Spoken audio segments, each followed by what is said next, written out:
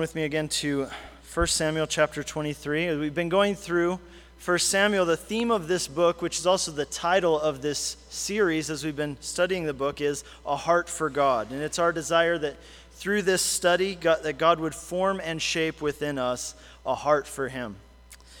So let's go ahead and pray one more time as we open up God's Word. Lord, we ask that as we open your Word, Lord, would you give us ears to hear what you would speak to us this morning? And we do ask, Lord, give us a living Word. Give us a Word that applies to us, and let us see how your Word applies to our lives today, that we might not only be hearers of it, but doers of it also. We pray that in Jesus' name. Amen. You know, we live in a world where it often can seem like nice guys finish last. I'm sure you've heard that euphemism, but I think it's often how we feel. Nice guys finish last. That was certainly the case here in 1 Samuel. That's certainly how it looks. We've been looking at the life of David, studying it, this young man who had this incredible heart for God. And David had been striving to live his life in a way that was pleasing to God.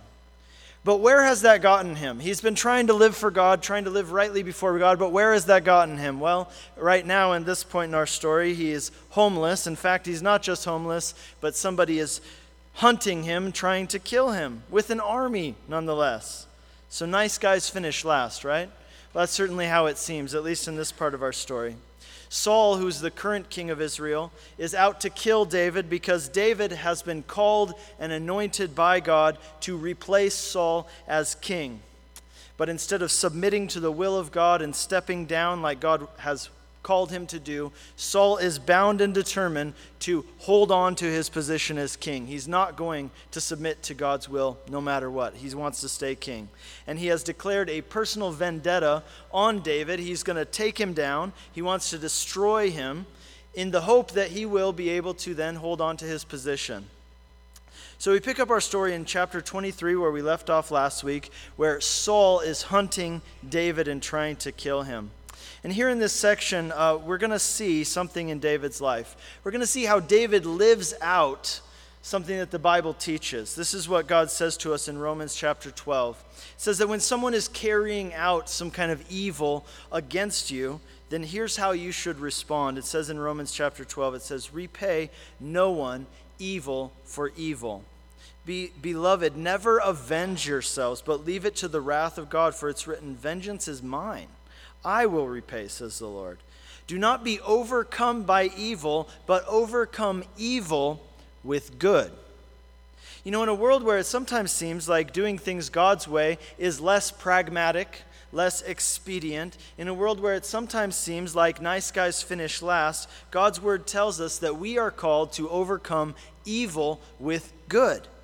Because you know why? That is exactly the heart of God. That is what God has done for us in Jesus Christ. On the cross, God overcame evil with the ultimate act of goodness, with the ultimate act of love. And we are called to live out the heart of God in our lives as well, by not being overcome by the evil that surrounds us, but by overcoming evil with good.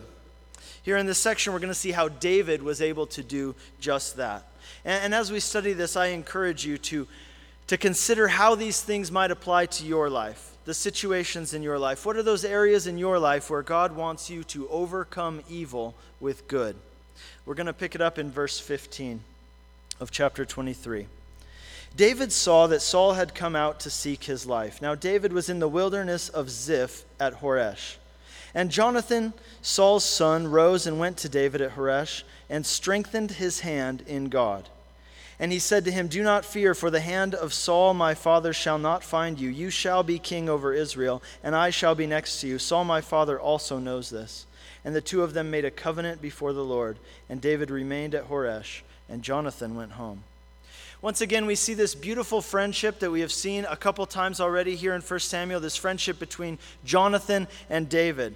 Here's David, he's in the wilderness, he's going through one of the most difficult periods of his life. You can imagine if somebody was hunting you to kill you, that would be hard. You're living in caves, that's hard. And he's going through a difficult period. He's most definitely struggling with discouragement. He's having a hard time. And here is his friend Jonathan, who risks his life to come across and meet David and spend a little bit of time with him. And during this time that Jonathan is there with David, we read this incredible thing that Jonathan strengthened David's hand in the Lord. He strengthened his hand in the Lord. That means that Jonathan helped David to find strength in the Lord during this difficult period in his life. In spite of the fact that Jonathan's father was Saul, who was trying to kill David, Jonathan and David were good friends. We read about how they became friends. We read about it back in chapter 18. What happened was, right after David fought Goliath, Saul invited David to come to the palace and spend some time with him. And while David was there in the palace, he got to know Jonathan, Saul's son, who also lived at the palace. And Jonathan and David became quick friends because they quickly came to realize that they both shared the same heart for God. They both had this burning passion to know God and to live for God. They had a desire to see God do great things, and they were willing to step out in faith and allow God to even do great things through them if that's what he wanted to do. The foundation of their friendship was that they shared the same heart for God, and that created a bond between them which was thicker than blood.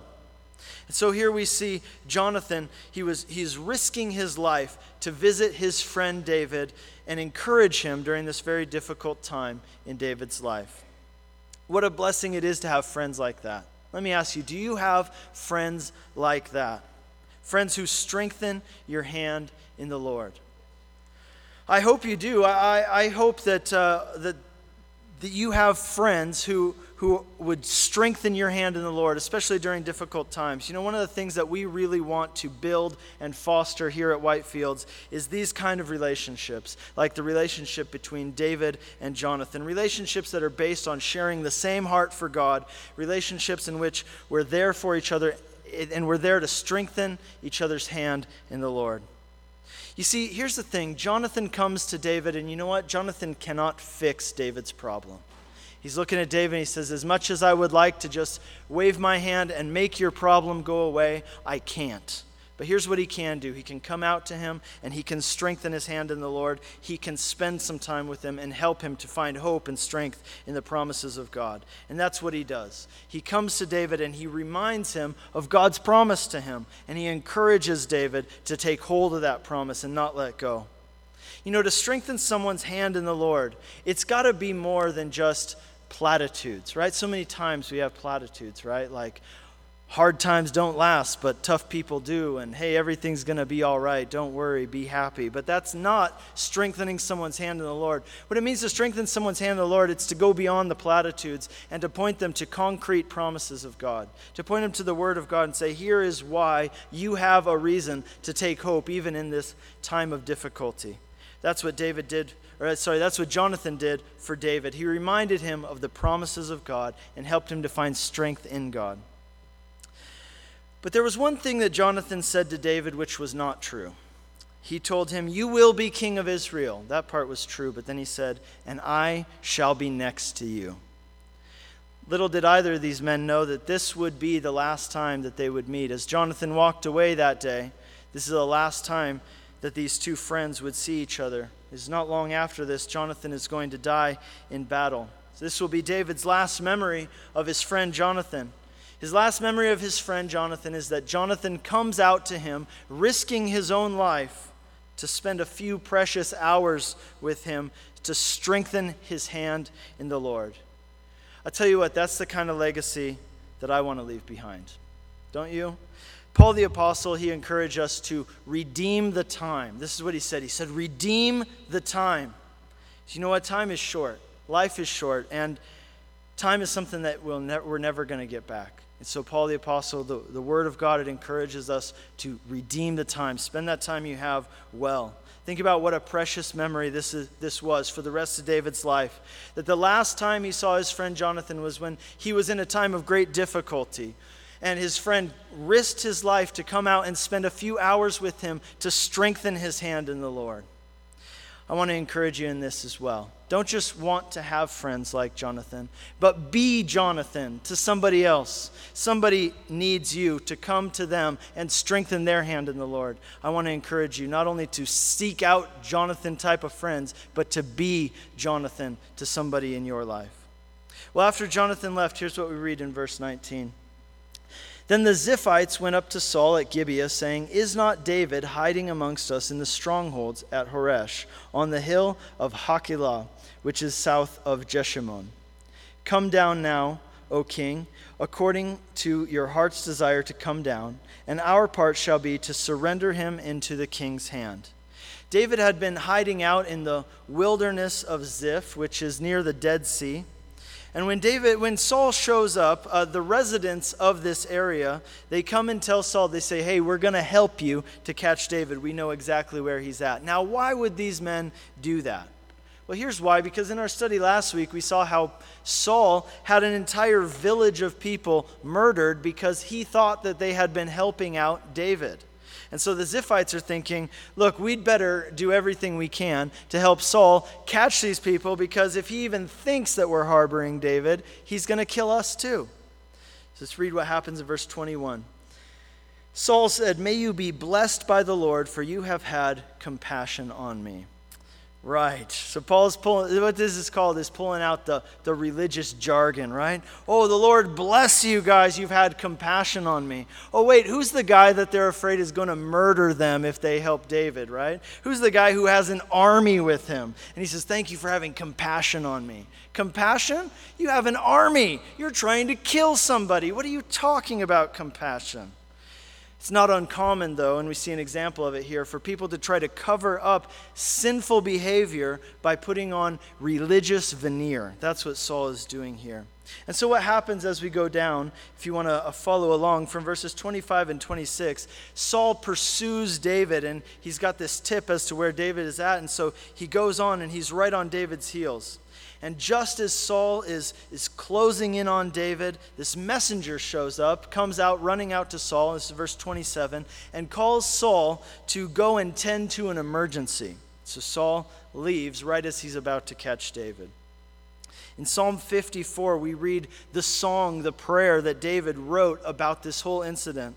David had been praying, we see in that psalm, for the Lord to save him.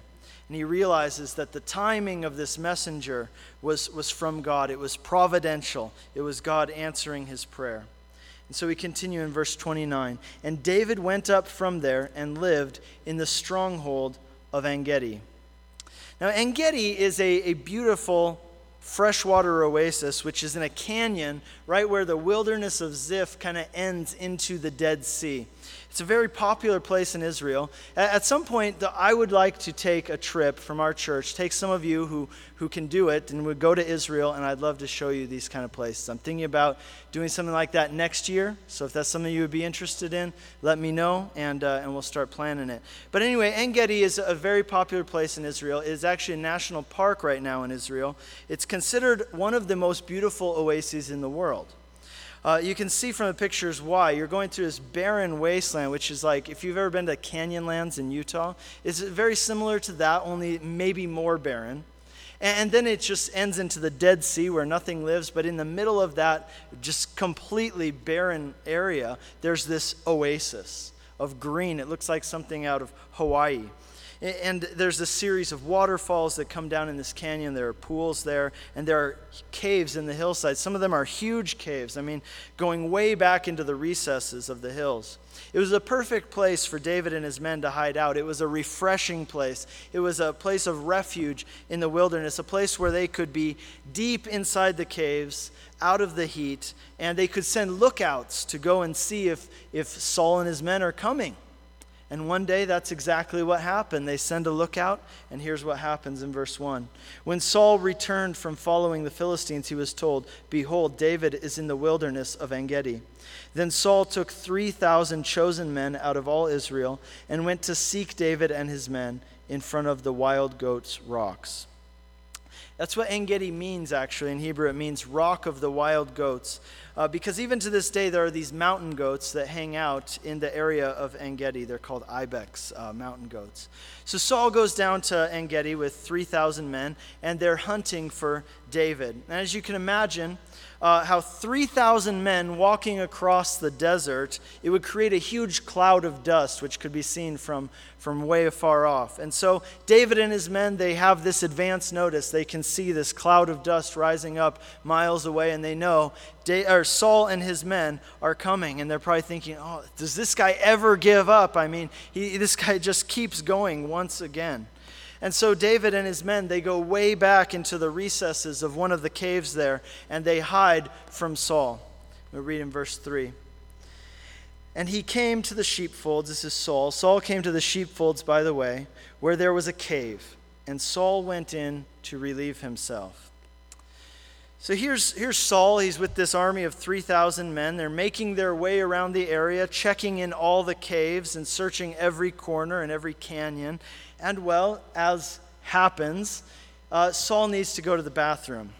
You know, that's what it means when it says that he had to relieve himself. So the Bible is a very realistic book. I mean, it deals with real people and real events and real things. And it doesn't get any more real than this.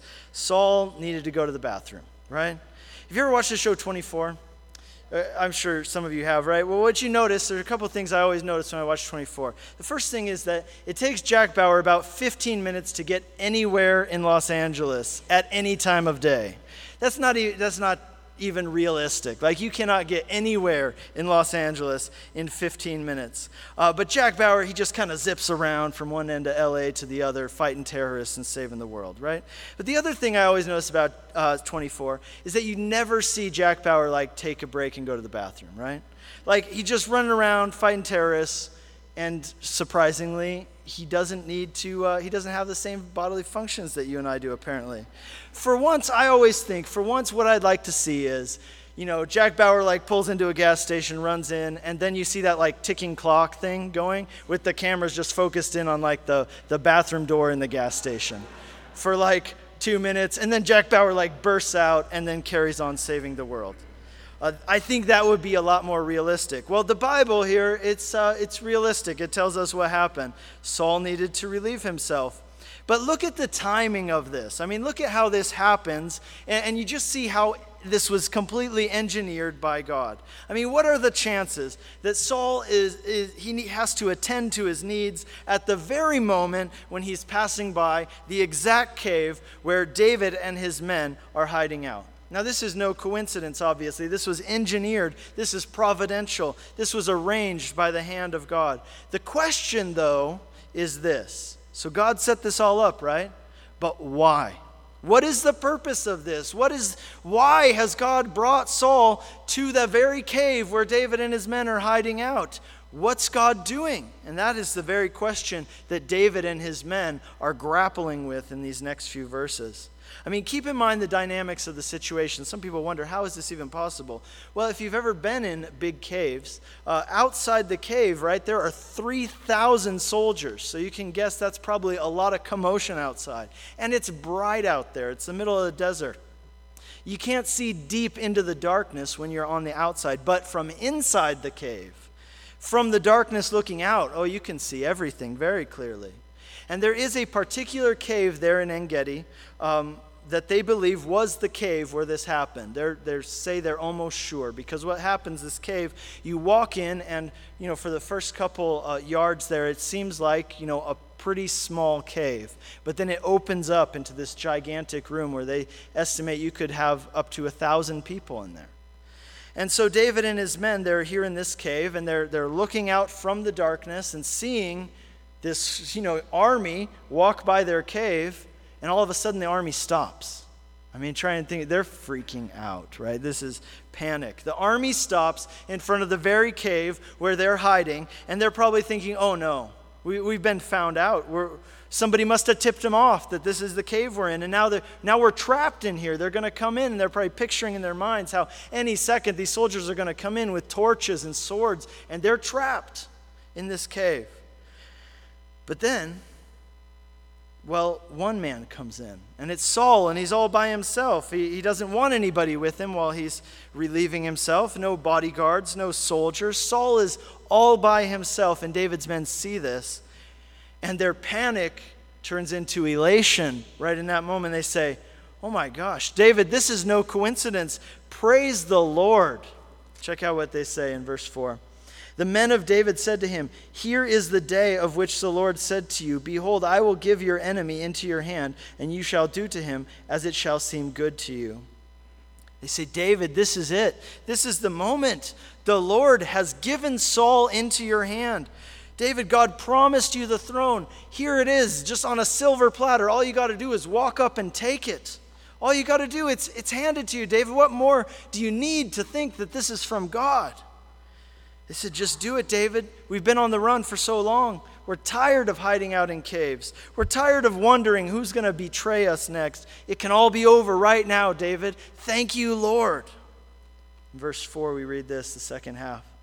Then David arose and stealthily cut off a corner of Saul's robe. Probably Saul had taken his robe off to do what he needed to do. And David walks up quietly in the darkness and cuts off part of Saul's robe. I mean, imagine the scene. Here's David. He's sneaking up. He's got his sword drawn. He's quietly sneaking up, and his men are thinking, thank you, Lord. This is all from you. We've been running. It's all over. All our running, our hiding, it's all done. Thank you, God. And David gets closer. Many of the ancient rabbis, they believed that David approached Saul with the intent to kill him. But David, as he gets closer, God changes his heart. And David reaches out oh so quietly and just cuts off a corner of Saul's robe and then silently retreats back to his men. And you can imagine his men there thinking, what was that? Like, what are you thinking? An opportunity like this comes around one time. You don't get a second chance like this, David. God gave you an opportunity and you let it go. How could you do that? You know, David cut off Saul's robe instead of cutting off Saul's head. By doing so, there were several powerful things that he was expressing in that action. First of all, David was expressing this. He's saying this. He has a promise from God that God will make him king one day. And David's saying, when God makes me king, when that crown is put on my head, I want it to have God's fingerprints on it and not mine. You see, David, as he's approaching Saul in the cave with his sword drawn, he's facing a temptation. Either he can take matters into his own hands and make himself king by doing something that he knows is wrong, or he can trust God and do what God would want him to do, and then just trust that God will fulfill his promise to him. The question is, will David repay evil for evil? Will David become overcome by evil, or will David choose to overcome evil with good? You see, David knew that it would have been wrong for him to kill Saul. Why? Because Saul had been chosen, Saul had been appointed by God to be king. God had made him king, therefore it was God's responsibility to remove him. So even though David had this promise that he would one day be king, he knew it was not his job to remove Saul, that was God's job. So by cutting off Saul's robe instead of cutting off Saul's head, David was making a statement that when the crown of Israel was put on his head, he wanted God's fingerprints to be on it and not his own. He was willing to wait for God to fulfill his promise in his way and in his time. He wasn't going to take any shortcuts. He wasn't willing to do something that was wrong in God's sight just because it would be expedient, just because it would be pragmatic. No, David wasn't a pragmatist. He was saying, I will trust in God. I will do things God's way, even if it means that it's going to take more time, even if it means that it's going to be a harder road. Because I have no doubt that if God has called me to be king, that God will make me king, and I'm going to do it the right way. Let me encourage you to have that attitude for your life as well, to do things God's way, to not take any shortcuts, to not compromise, and to leave it up to God to bless you in his way and in his time as you do things his way. When David later received the crown, when David became king, you know that he could lay his head down at night with a clear conscience. And what a precious gift that is. He was able to know that God had made him king. It wasn't something that he had taken for himself. But the second thing that David was saying by cutting off the corner of Saul's robe, it was something symbolic. It was all about symbolism. You see, Saul's robe represented, it spoke of his royal authority. And by cutting off part of his robe, David was making a statement. He was saying, Saul's royal authority has been cut off, and Saul knows it.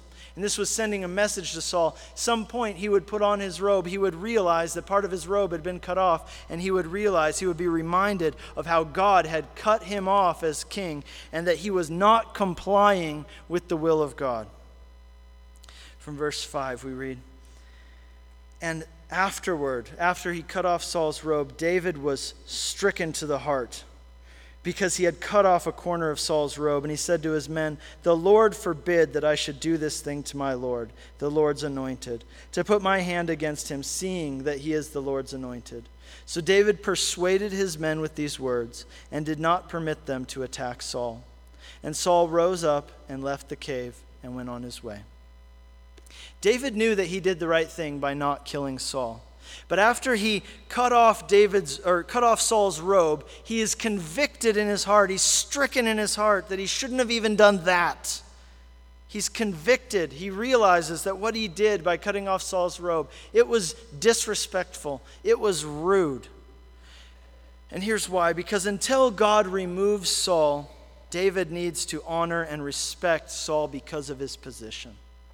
When you see how David is just convicted about this thing, I don't know about you, but it makes me think, wow, what a soft conscience this man has. What a sensitive conscience this man has before God. Well, I wish I had a sensitive conscience like that, because here's what you can sometimes see happen with your conscience, that things that once would have stricken you with conviction, things that would have struck to the heart, and you would have been broken about them. You would have been just torn up that, I can't believe that I went and did that. Now, well, it's no big deal, right? You don't feel anything. Before, you would have just been wrecked before the Lord, cut to the heart and repented, but now even the same action, you feel nothing. It's no big deal because your conscience has become calloused. And seeing David's heart here, I don't know about you, but I look at this and I say, Lord, give me that kind of conscience that's soft and sensitive and active before you, God. Give me that kind of heart that's soft and tender rather than hard and calloused. But if you really think about what David did here to Saul, it's a relatively small thing, right? I mean, cutting off his robe is a relatively small thing compared to what Saul has done to David. I mean, think about, let's weigh the two here, just compare a little bit. What has Saul done to David? Well, Saul took away his job, took away his family, took away his home, and he's been trying to kill him for several years, right? And what has David done to Saul?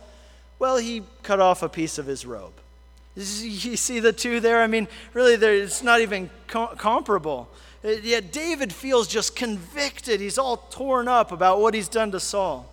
You see, what happens many times is that somebody sins against you, and then you feel justified in sinning against them because, of course, they did something to you. Of course you're justified in doing whatever you want, and your attitude can sometimes be, well, I will repent of what I did to them if they repent first of what they did to me. I want you to see this. That wasn't David's attitude. David said, look, I know that Saul's messed up. I know that Saul has done terrible things to me. But no matter what Saul has done, I've got my own account before God to worry about. I've got to stand before God on my own, no matter what anybody else has done to me. David knew that he was not justified in repaying evil for evil, even if what he did to Saul was relatively small compared to what Saul had done to him. God's word tells us, don't repay evil for evil, but overcome evil with good. And so look at what David does next in verse 8. Afterward, David also arose and went out of the cave and called after Saul, "My lord the king." And when Saul looked at him, David bowed with his face to the earth and paid homage. Now, this is incredible. Remember, there are 3,000 soldiers outside the cave who have one mission: to find and kill David. And so David comes running out of the cave into plain sight of all these soldiers. You wonder, David, are you crazy? What are you thinking? You know what David's thinking? He's thinking, this is my chance to show my heart to Saul. And this is my chance to seek reconciliation.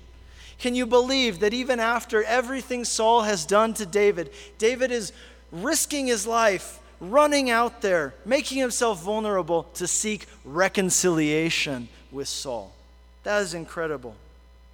And so he runs out of the cave into the light, into plain sight of the soldiers who've come with orders to find him and kill him. And he cries out to Saul and he bows down to show him respect. Verse 19, here's what he says. Verse 9. David said to Saul, "Why do you listen to the words of men who say, 'Behold, David seeks your harm'? Behold, this day your eyes have seen how the Lord gave you to me to kill you, but I spared you. And some told me to kill you, but I spared you. I said, I will not put my hand against my Lord, for he is the Lord's anointed. See, my father, see the corner of your robe in my hand. For by the fact that I cut off the corner of your robe and did not kill you, you may know and see that there is no wrong or treason in my hands. I have not sinned against you, though you hunt my life to take it. May the Lord judge between me and you. May the Lord avenge me against you. But my hand shall not be against you. As the proverb of the ancients says, out of the wicked comes wickedness. But my hand shall not be against you. And after whom has the king of Israel come out? After whom do you pursue? After a dead dog, after a flea. May the Lord therefore be judge and give sentence between me and you, to see it and plead my cause and deliver me from your hand." What a dramatic scene. David holds up the piece of Saul's robe and he says, "Look, I had a golden opportunity to kill you, but I didn't. Some of my men, they were telling me to kill you. I had every opportunity to do so, but this piece of your robe is proof that I didn't kill you even though I had the opportunity." No matter what you think, Saul, no matter what you've been telling people, no matter what people have been telling you, Saul, I am not at war against you. You are not my enemy, Saul. I don't want to harm you. Even though you've done all these things to me, I am not looking for revenge. I am going to trust God to judge between me and you. You know, Saul has been living in this delusion, telling himself every day, David is out to get me. David is out to get me. And that gives him justification for trying to go and get David and using the army to go and chase him down and kill him. And so Saul feels justified because he thinks David's out to kill him, but now this whole delusion, it falls apart. It's shattered in an instant as David holds up this piece of Saul's robe, and Saul realizes, yeah, if he wanted to kill me, he could have, but he didn't. And now he's risking his life to come and set the record straight with me. And here's Saul's response. As soon as David had finished speaking these words to Saul, Saul said, "Is this your voice, my son David?" And Saul lifted up his voice and wept. And he said to David, "You are more righteous than I, for you have repaid me good, whereas I have repaid you evil, and you have declared this day how you have dealt well with me, in that you did not kill me when the Lord put me in your hands. For if a man finds his enemy, will he let him go away safe? So may the Lord reward you this day, or reward you with good for what you have done to me this day. And now, behold, I know that you shall surely be king, and that the kingdom of Israel shall be established in your hand." Saul sees David's heart and he's convicted, and he realizes that he has sinned and that he needs to be forgiven. And Saul, this man who has been so proud, that's kind of been his MO, right? He's just so proud. He's so obstinate. He doesn't care about anything, but now this grown man just breaks down in front of all these soldiers and just starts bawling and weeping. And with tears running down his face says, "David, you are more righteous than I am. You repaid me good when I have repaid you evil." You know, this incredible and undeserved love that David showed Saul, it caused his heart to become soft. Rather than repaying evil for evil, David is showing us what it looks like to overcome evil with good. Let's finish it up in verses 21 and 22. Saul says, "Swear to me therefore by the Lord that you will not cut off my offspring after me, and that you will not destroy my name out of my father's house." And David swore this to Saul. Then Saul went home, but David and his men went up to the stronghold. So we see this beautiful reconciliation between Saul and David. Saul has a change of heart. He's crying, he's broken, he's repenting. But there's something weird about the ending of this story, isn't there? Did you notice this? It struck me as weird, at least. It says that Saul went home, but David didn't. where does David go? He goes back into the stronghold in the wilderness. The stronghold, that's the place where he hides from Saul. Why is he not going home? If everything's cool now, why is he going back into the stronghold to hide in the wilderness? I believe that it was because David wanted to see if this change of heart that Saul had was just an emotional response in a moment, or if it would actually cause lasting change in his life. Because David has seen this before. He's seen Saul cry before. He's seen Saul repent before. He's seen Saul promise, I'm never going to do this again. But then Saul did it again. And so here's David thinking, you know what, I'm going to wait this one out. I'm going to see if this is the real deal or if this is just, the emotion, and since probably it was sincere in the moment, but would it have lasting effects? You see, the validity of repentance, right? The evidence of a truly changed heart, it's not found in the emotion or the sincerity of a moment. It is demonstrated by the ongoing direction of your life. Saul had a tendency that many of us also have. He would be convicted in his heart about something he was doing, and he would weep and he would repent in dramatic fashion. But there would be no lasting change. One author said this of Saul. He said, "What is the use of saying, 'I have played the fool,' if he goes on playing the fool? What are Saul's tears and confession before David if he does not act upon his remorse?" Saul's repentance was sincere in the moment, but it didn't translate into ongoing change in his life. And let me tell you, that is what matters. Not that you admit that you've sinned, but that you submit that area of your life to God and that there be ongoing change. Unfortunately, David's fears about Saul will be correct, and soon we're going to see that Saul will once again continue to try to kill David. And let that be a reminder to us about our lives, that what God really wants from our repentance, what he wants from our repentance is not just intensity of emotion. He wants ongoing change in the direction of our lives. But here's the point of this chapter, and I'll wrap it up by saying this. David did not repay evil for evil. That's the point of this chapter. In the face of evil that was directed against him, David he was not overcome by evil, but he overcame evil with good. And in this way, David is a great example for us of what it looks like to overcome evil with good. I'm sure that there are situations in your life where you are faced with the temptation to repay evil for evil. I would encourage you, trust in the Lord to take care of that person or that situation, and you focus on not being overcome by evil, but overcoming evil with good. But even more than that, I want you to see that David pictures for us in his actions, he pictures for us the heart of God. Saul deserved judgment. He did, absolutely. But rather than judgment, David showed him mercy. Let me tell you, that is what God has done for you. That is the message of the gospel. You deserved judgment, but instead God has shown you mercy. And just as David came out of the cave and humbled himself in order to seek reconciliation with Saul, in the same way God humbled himself and he came down to us. Jesus Christ humbled himself and bore your sins in his body on the cross. He took your judgment upon himself so that you could be reconciled to God. That's the gospel. And you and I are called to come to that place of humble repentance before God where we admit our sin and we give the course of our life over to God. You see, the gospel, the cross of Jesus Christ, is the ultimate example of how to overcome evil with good. That is what God did for us. And so as we go from here today, my hope is that you will say, "Yes, Lord. Yes, Lord, I want to be right with you, and I want to live out your heart towards other people. I want to be one who overcomes evil with good, because that's what you've done in my life." Amen? Let's stand and pray.